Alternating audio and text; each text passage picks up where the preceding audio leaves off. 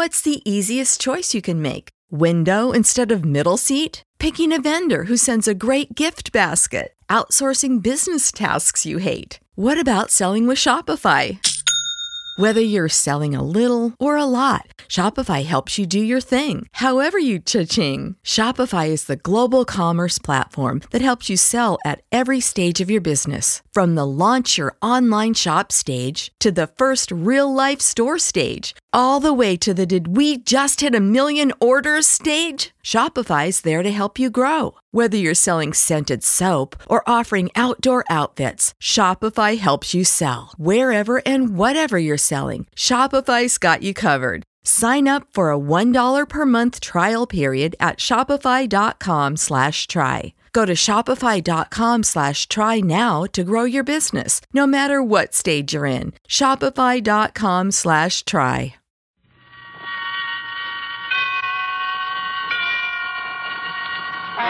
Suspense. Tonight's Suspense brings you an all-star cast of Hollywood's finest radio players in the premiere of a remarkable story by Ray Bradbury called Ryabushinska.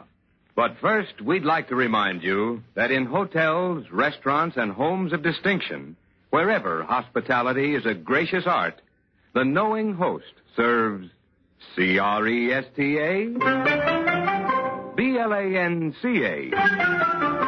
Cresta, Blanca. Cresta Blanca. Cresta Blanca. Yes, the famous name of Cresta Blanca is a symbol of good taste and good living wherever discriminating people gather. And when you serve proud Cresta Blanca California wines, you pay guests the highest compliment a host can offer. So, distinguish your table by pouring Cresta Blanca Burgundy or Cresta Blanca Sauterne. Yours to enjoy for gracious dining.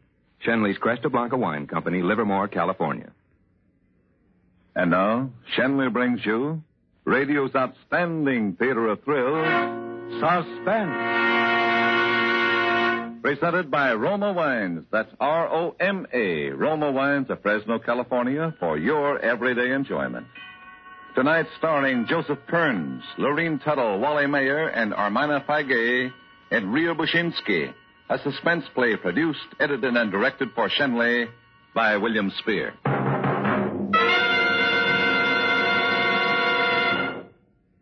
Mr. Ockham had a look about him in death as he had had in life.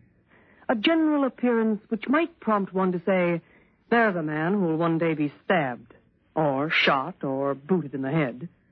And although Mr. Ockham had not met his end in any of the aforementioned ways, he had been strangled, and he was dead. Dead on the floor of a theater cellar.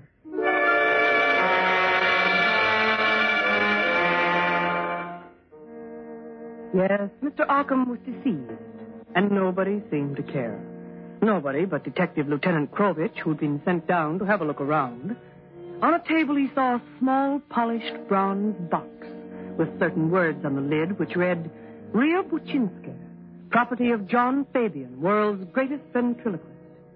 Krovich looked from the box to the three figures standing stiffly before him. They were John Fabian, ventriloquist, Alice, his wife, and Bernard Douglas, Fabian's press agent. As Krovich lit his cigar, it happened. Please let me out. Oh, please let me out. The four people looked with startled eyes at the box on the table. Then Fabian, the ventriloquist, stepped forward and spoke earnestly. No, Rhea. This is serious business, darling. You stay where you are. Please don't run. You should be kind to me now after what's happened. If you don't mind, Fabian, we'll have the dummy act at another time. Now, let's get this matter clear. Each of you testify that you don't know who this dead Mr. Ockham is, yet he told the stage manager tonight that he knew Mr. Fabian and wanted to see him about something important. Oh, stop it, Fabian. Pay no attention to her, Lieutenant. Her? You mean you? What is this? Get together, you two. We'll never be together again. Never again after tonight. Give me the key to the box, Fabian.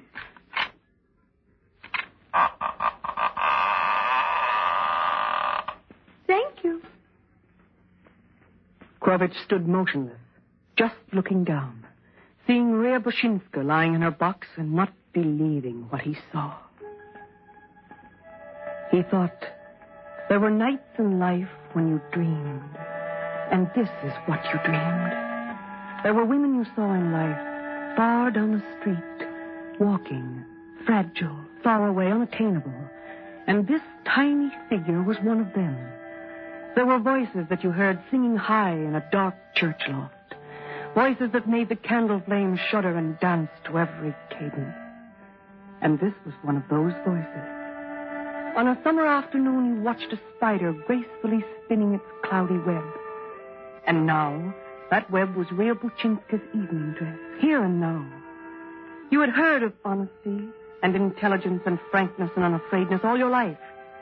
And now, it looked straight up at you, fearlessly, shiningly, from a puppet's eye. She was so beautiful your throat closed and you were sad, because you knew that she was only a puppet. John Fabian tenderly picked up Rhea Buchinska. Oh, isn't she beautiful? She's carved from the finest wood, Rhea Buchinska is. She's appeared in London, Paris, Rome, New York.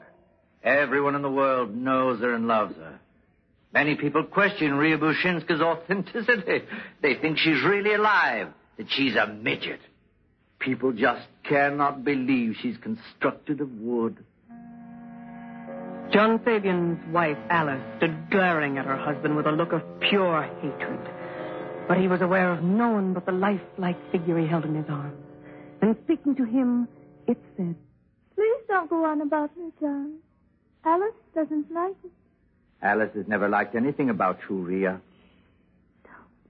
Not here and not now, John. Tell me, Lieutenant, how did it all happen? I mean, about poor Mr. Occam.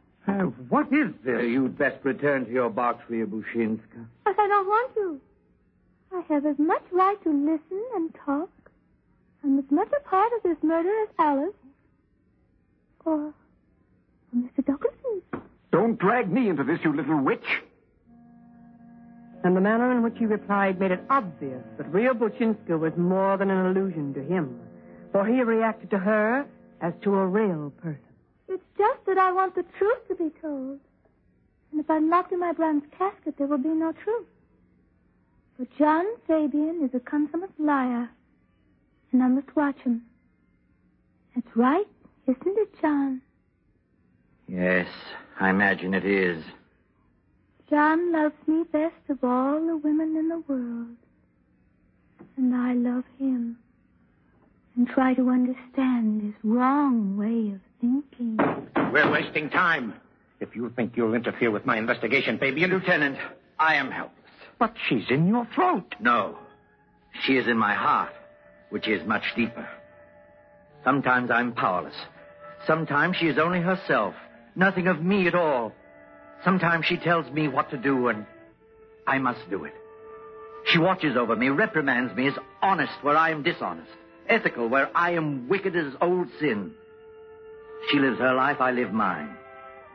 She's raised a wall in my head between herself and me, and she lives there, ignoring me if I try to make her say improper things, but cooperating if I suggest the correct words and pantomime. So, if you intend going on, I'm afraid Rhea must be present. No, locking her up will do no good. Lieutenant Krovich sat quietly for a few moments. Then he seemed to make a decision. All right. Let us stay. Maybe before the night's over, I'll be tired enough to ask even a ventriloquist dummy questions.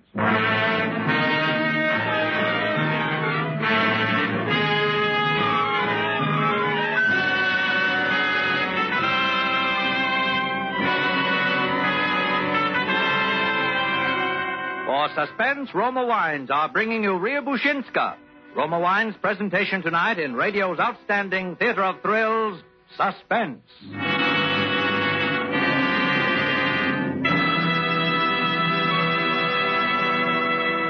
Suspense, radio's outstanding theater of thrills, is presented by Roma Wines. That's R-O-M-A. Roma Wines, selected from the world's greatest reserves of fine wines. Some hosts have a way of making you feel completely welcome whenever you drop in for a visit. Theirs is the kind of hospitality that says, come in and make yourself at home. Well, such is the hospitality of millions of Americans who always keep Roma California wines on hand. For Roma wines lend sparkle and companionship to any occasion. And there's a Roma wine to please every taste.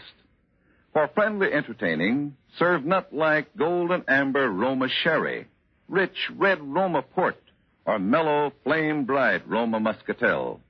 You'll find that these better-tasting Roma wines add warmth and charm to any get-together, brighten those restful stay-at-home evenings with your family. Tomorrow, solve your problem of what to serve when friends drop in with Roma wines. That's R-O-M-A. Roma wines, America's largest selling wines.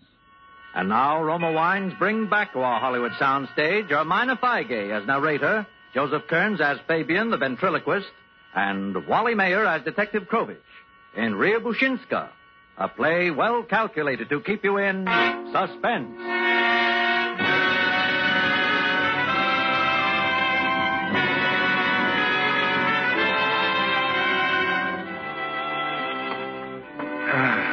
Once more, Mr. Douglas, do you recognize the dead man? No.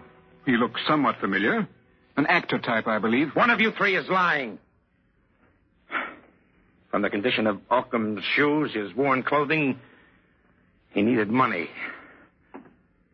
Are you in love with Mrs. Fabian? Why, Really, Lieutenant? I've been watching you. Your actions. My actions? Yes. The way you look at Rio Buchinska's box. The way you hold your breath when she appears. The way you knot your fingers when she talks.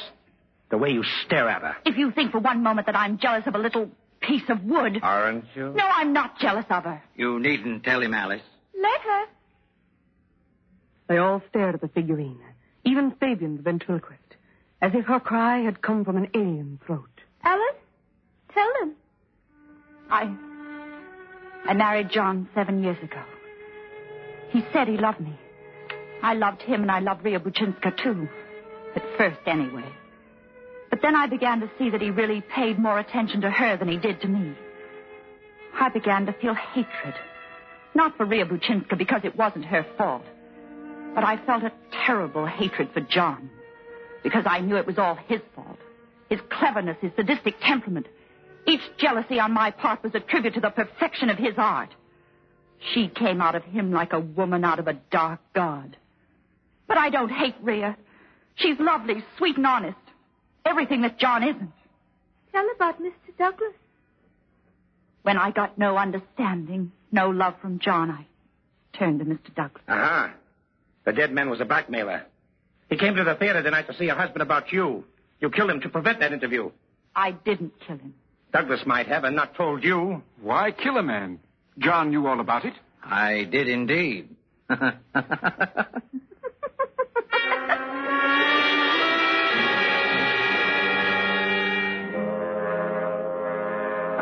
The next day, Lieutenant Krovich was back. Yes, come in. Ah, Fabian, I have something here which might interest you. With a tight grin in his face, Lieutenant Krovich held out the photograph of a woman. Fabian stared at the shiny picture before him, and then he fell back in his chair. He shut his eyes as if with a great ache in his head. Krovich turned the picture over carefully and began to read from the typewritten data on the back. Name, Ilya Ryamansk. Weight 100 pounds, blue eyes, black hair, oval face. Born 1914, New York City. Disappeared 1934. Believed a victim of amnesia, of Russian Slav parentage. Oh, no. You know, Fabian, it was pretty silly to go through the files for a picture of a ventriloquist dummy. They all laughed at headquarters. And yet, here she is. Ria Buchinska. Not papier-mâché, not wood, not a puppet. But a woman who once lived and moved about and disappeared. Take it from there, Fabian. Well, Lieutenant, there's nothing to it. I saw her picture long ago. Liked her looks and copied my puppet after her. Nothing to it, huh? Listen, Fabian, this morning I went through a stack of Billboard magazines that high. In the year 1934, I found an interesting article concerning an act playing the smaller circuits known as Fabian and Sweet William. Sweet William was a little male dummy. As usual in such acts, there was a girl assistant, Ilya Ryamansk. Look at that picture. The resemblance between the real woman on one hand and Ryabuchinska, the puppet, on the other is startling. She was my assistant, but that was all. I simply used her as a model. It all starts and ends with Ryabuchinska. Why should you love a puppet so intensely? Because you love the original woman intensely. All right. In 1934, I was billed as Fabian and Sweet William. Sweet William was a small, bulb-nosed little boy dummy I carved years ago. I was playing Los Angeles when this girl, Ilya Ryamansk, appeared at the stage door one night. She wanted a job. I remember. It was autumn.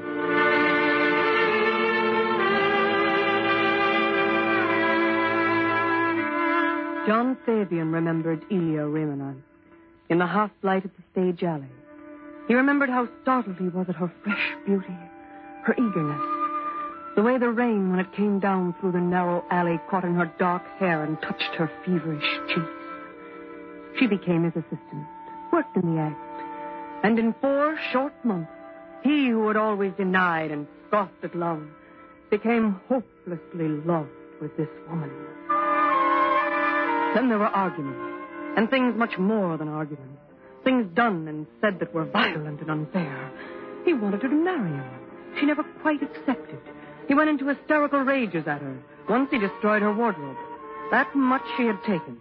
But it was somewhat different on that last night when he had shouted at her, taken hold of her, and slapped her brutally 3 times across the face.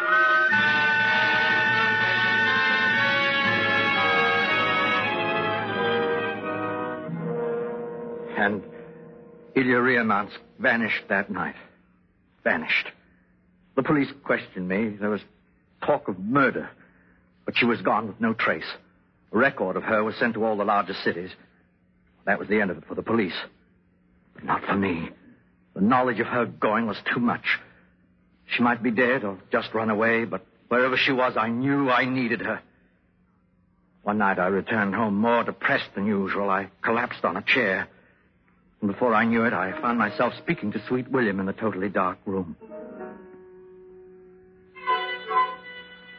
William. Oh, this is all over and done. I can't go on. Coward, you can get her back if you want. No, I can't. No, I can never get her back. Yes, you can. Think of a way to get her back. Think of a way. Come on, you can do it. Put me away. Start all over.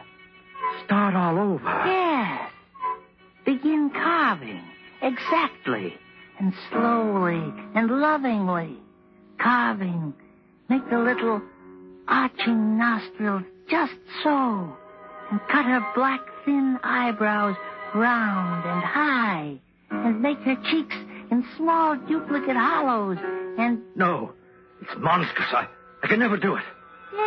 Yes, you could. Yes, you could.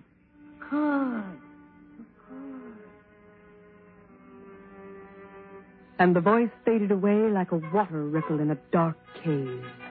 Blackness rushed over Fabian. His head fell forward. He whimpered. And Sweet William sighed. And then they both lay silent and solemnly unconscious.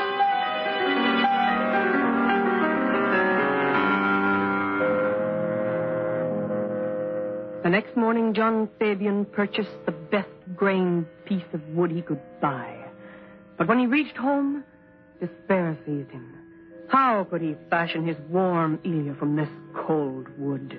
How could he shape this dumb block of dead substance into anything faintly approximating her glowing light? Go on. It was Sweet William who egged him on. You can do it. And for 20 weeks he worked. He carved her hands into things as natural and beautiful as shells lying in the sun. And Sweet William lay dust-cloaked in his box, from time to time feebly croaking some sarcasm, some criticism, some hint, some help.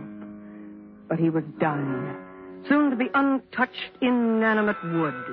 As weeks passed and Fabian molded and scraped and polished the new wood, Sweet William lay longer and longer in stricken silence. And one day, as Fabian held the puppet in his hand, Sweet William seemed to look at him a moment with puzzled eyes. And then there was a death rattle in his throat.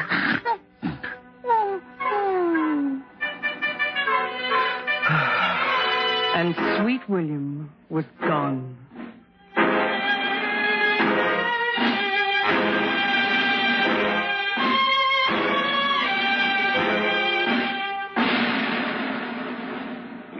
And now, as Fabian carved, a fluttering, an attempting of speech in his throat began echoing, re-echoing the sounds of Ilya Ryamansk. At the year's ending, he was thinned and without money. But by then he had searched his stream of consciousness, experimented and given the doll all the gracious mannerisms and shy gestures of the real woman. And then, at last, he held Ilya Ryamansk in his arms again. They were together. He could talk to her and she could reply. And the first thing he made the little creature say was, I love you, John Fabian. Oh, Rhea.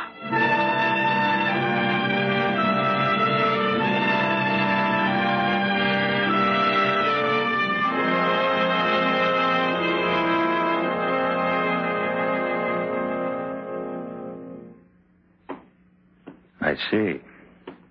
And your wife? Alice. She was another of my assistants. She did her work well. She loved me. I don't know why I married her. I see. What about the dead man, Arkham? I'd never seen him before until you showed me his body in the cellar.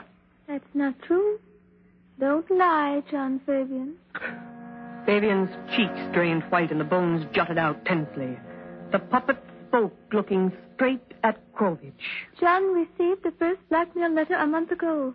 It said simply, Ryabushinska, born 1914, died 1934. Born again in 1930... Fabian seemed paralyzed, unable to answer. He had a trapped, helpless, insane expression. His lips trembled. He searched the room as if seeking some way out where a frustration and a truth did not wait to bar his way. Arkham threatened to expose me to the world. Go on. I wanted my love for Ilya kept to myself. What sort of a love would it be in the future if people really guessed the significance of my carving this figurine that talked and moved? People would laugh or be disgusted.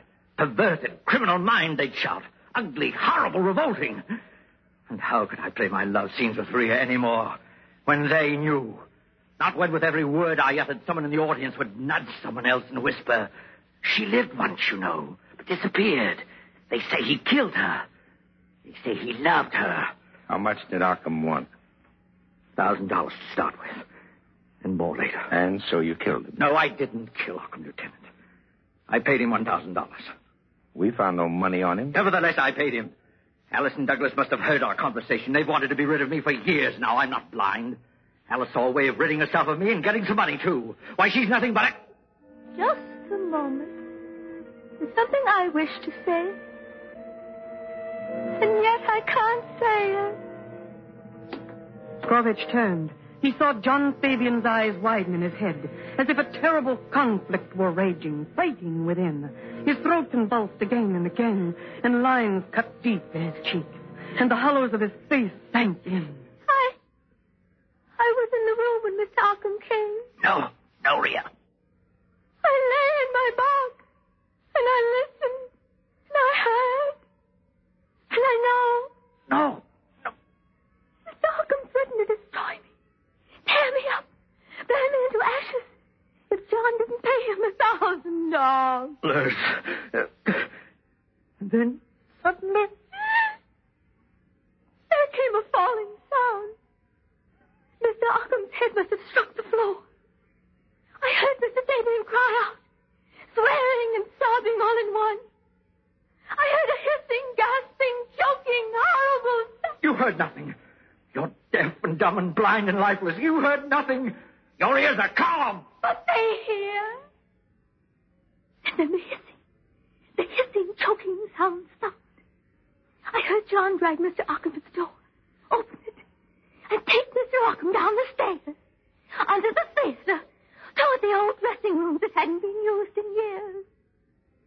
Down! Down they took the man! It was a scene so incongruous, so impossible, so completely beyond the veil of sanity and reason that Krovich recoiled even as he watched. If ever in the time of the world the forces that manipulate man struggled one side against the other, this was the time. The shocked, pallid face of John Fabian wrenching, the horrible protrusion of the eyes, the clenching of the teeth as a censor, then relaxing again, the subtle move of the throat, and the high, sad, and accusative voice of Rhea Buchinska leaping from her tiny, shining lips. Fabian must have known what was happening, and yet he did not know. I'm not made to live this way. There's nothing for us now, anyway. 'Cause the world will know of us. Even when you killed him and I lay in my bronze box last night, I realized, we both realized that these were our last hours. Because while I've accepted your weaknesses and lies, I can't exist in murder. It couldn't have gone on. No one can live side by side with such knowledge.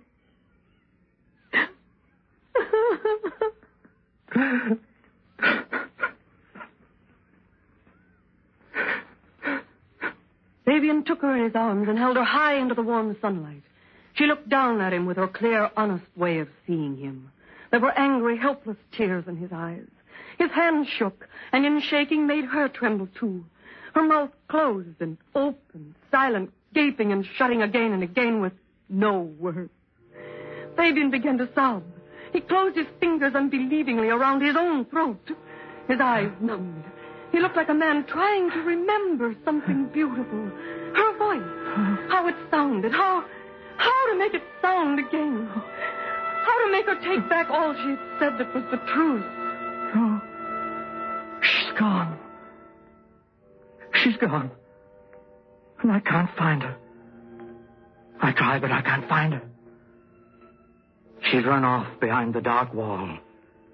And so deep down and far away in the night, I'll never be able to find her again.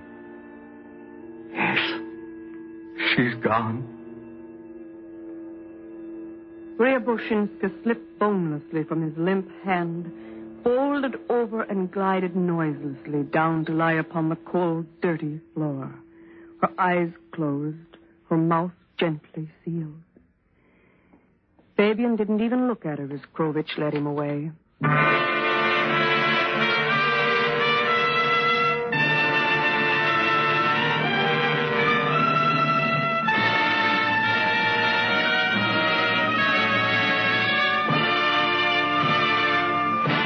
Suspense. And so closes Rhea Buchinska, starring Armana Paiguet as narrator, Joseph Kearns as Fabian, Wally Mayer as Krovich, and Lorene Tuttle as Rhea.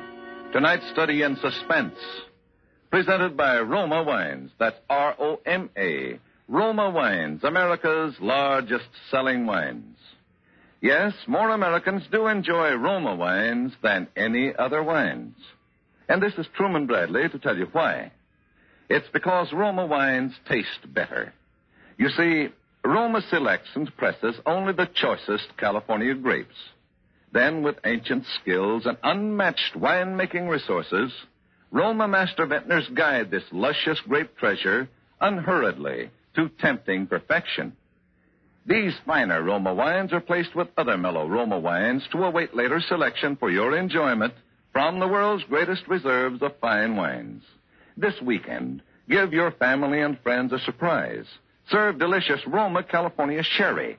Roma Sherry is a glorious gold and amber wine, soft and mellow on the tongue, with a delightful nut-like taste that's a perfect invitation to dining pleasure. And remember to insist on Roma. That's R-O-M-A, Roma Sherry, because more Americans enjoy Roma wines than any other wines. Tonight's suspense radio play was by Mel Donnelly from a short story by Ray Bradbury. Be sure to listen next Thursday, same time, to Suspense. Produced and directed by William Spear for the Roma Wine Company of Fresno, California.